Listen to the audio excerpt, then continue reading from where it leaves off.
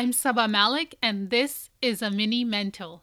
Welcome to the first mini mental of season 2. This season, inshallah, I'm going to be centering my mini mentals around my upcoming race. Yes, I'm doing my 11th race since I first started running. So, on that note, my mom, the other day, she told me a story of when I was a kid. I would often just walk out of the house. And she told me one particular story that I was less than 8 or 7 and I had walked out of the house and I ended up on the other side of the town and my uncle ended up bringing me back home.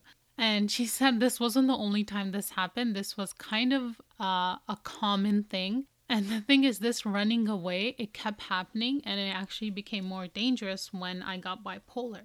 I would often, like, especially in mania, I would often just walk out. And I remember this one particular time.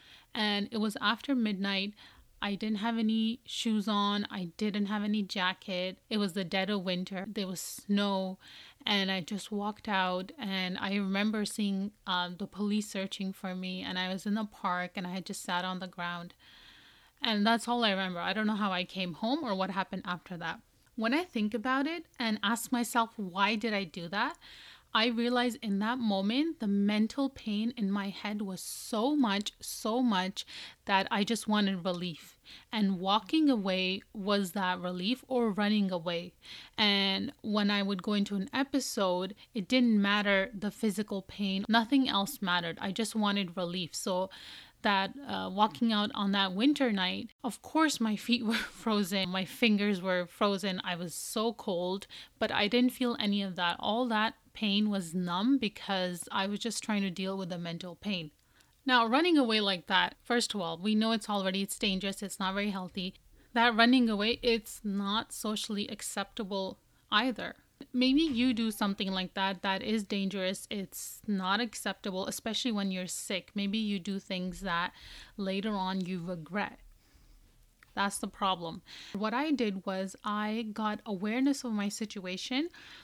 And instead of doing those dangerous behaviors, I turned them into something healthy. So instead of just running away, I started doing races. I signed up for races. So I was still doing that running, but the dangerous factor was gone and I didn't feel like I was doing something bad. Moreover, I always say Bismillah before I start my runs. And that is because when you say Bismillah, you get so much barakah in your actions. Essentially, when you don't say Bismillah, it's like your action is not complete. Imagine, when there's a camel and the camel sits down in the sand and its body becomes fused with the sand. That is how the blessings of Bismillah work. When you say Bismillah, Bismillahir Rahmanir Rahim, your action essentially becomes fused with the barakah, with the blessings of Allah. So like I could drink a glass of water and I drink it, my thirst is going to be gone. I'm going to get hydrated. But there's so many spiritual benefits, unseen benefits that I don't get unless I say Bismillah. So with the running, I started scheduling it in deliberately. So I wasn't doing it on a whim. I wasn't doing it only when I was sick. I scheduled it in deliberately. So for you, maybe your problem is not that you just walk out when things are tough or when you're sick. Maybe for some of you, it might be that you do manic shopping. So I would encourage you to kind of schedule your shopping in, have a treat, but schedule it in proactively so you're not just shopping on a whim and you're not just doing it when you're sick. And maybe for some of us who are not, who are not mentally fit at certain times, we end up just blabbing. We say things that hurt people. We let out secrets. We just don't have healthy conversations. So for those of you, I want you to schedule in like healthy discussions. So you could have a therapy session where you do vent, where you can do all the gossiping, but it's in a very safe and objective place so that after the session, you come out feeling better. So that's what I mean by taking things that you do while you're sick and you do them in a dangerous way. Schedule it in your day, in your week, in your month, essentially in your life in a very proactive and healthy way. Now, what if the thing that you're trying to schedule, like the running or the talking or the shopping, what if that's inherently dangerous? So something like an addiction, right? A drug addiction, a pornography addiction, verbal abuse, physical abuse, all these things that are part of your life when you're sick. What do you do when you're in a place of recovery? You can't schedule that in. So this is what you do. You do the exact opposite of it. I know that's tough, especially in the beginning. It's very, very hard. I mean, this is very easy to say. If you're addicted to drugs, of course, the exact opposite is not to be on drugs. Is that going to happen overnight? Of course not. Recovery from addiction is a long process and you need support for it. But the fact that you say Bismillahir Rahmanir Rahim, you set that intention, you decide to do the opposite, Allah is with you. And let's say your dangerous activity is that you just lash out at your kids. So what is the exact opposite? You breathe and you talk kindly to your children. And if you can't at this point in time, you take a break, you go lie down, you close the door, you go in a room by yourself and you breathe.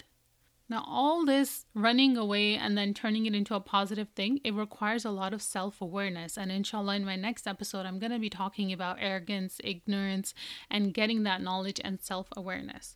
Now, remember, this tip can only be applied when you're in a state of recovery.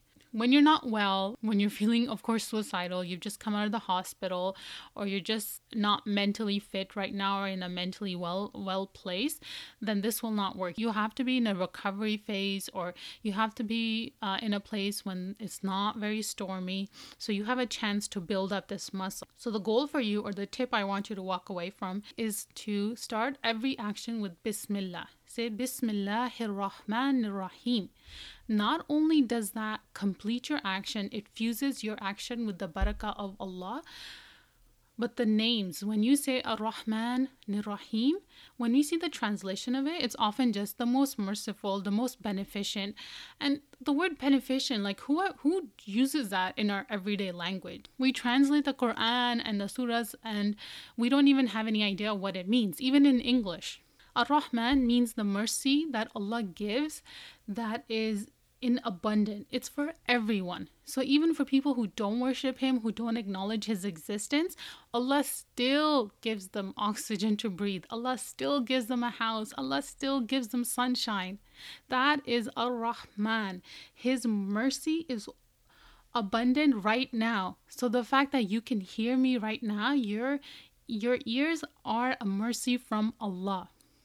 Ar-Rahim is so beautiful because it's reserved for only the believers. It's only reserved for people who believe in Allah. And it's the constant mercy, which means yesterday your ears were working, you were able to hear. Today, right now, you can hear. And inshallah, tomorrow your hearing will still work. So it's the mercy that is not just happening right now, but it's constant. It's throughout time. To sum it up, if you got something destructive, switch it to something that is constructive, proactive, and healthy, and schedule it in, right? Don't just wait for it to just happen. And most importantly, start with Bismillahir Rahmanir Rahim. If you benefited from this episode, please share and subscribe to my podcast. Check out my Instagram and Facebook page, Mentally Fit Muslims, and inshallah the website for my podcast will be launched very soon. All right, see you in my next episode. Assalamu alaikum.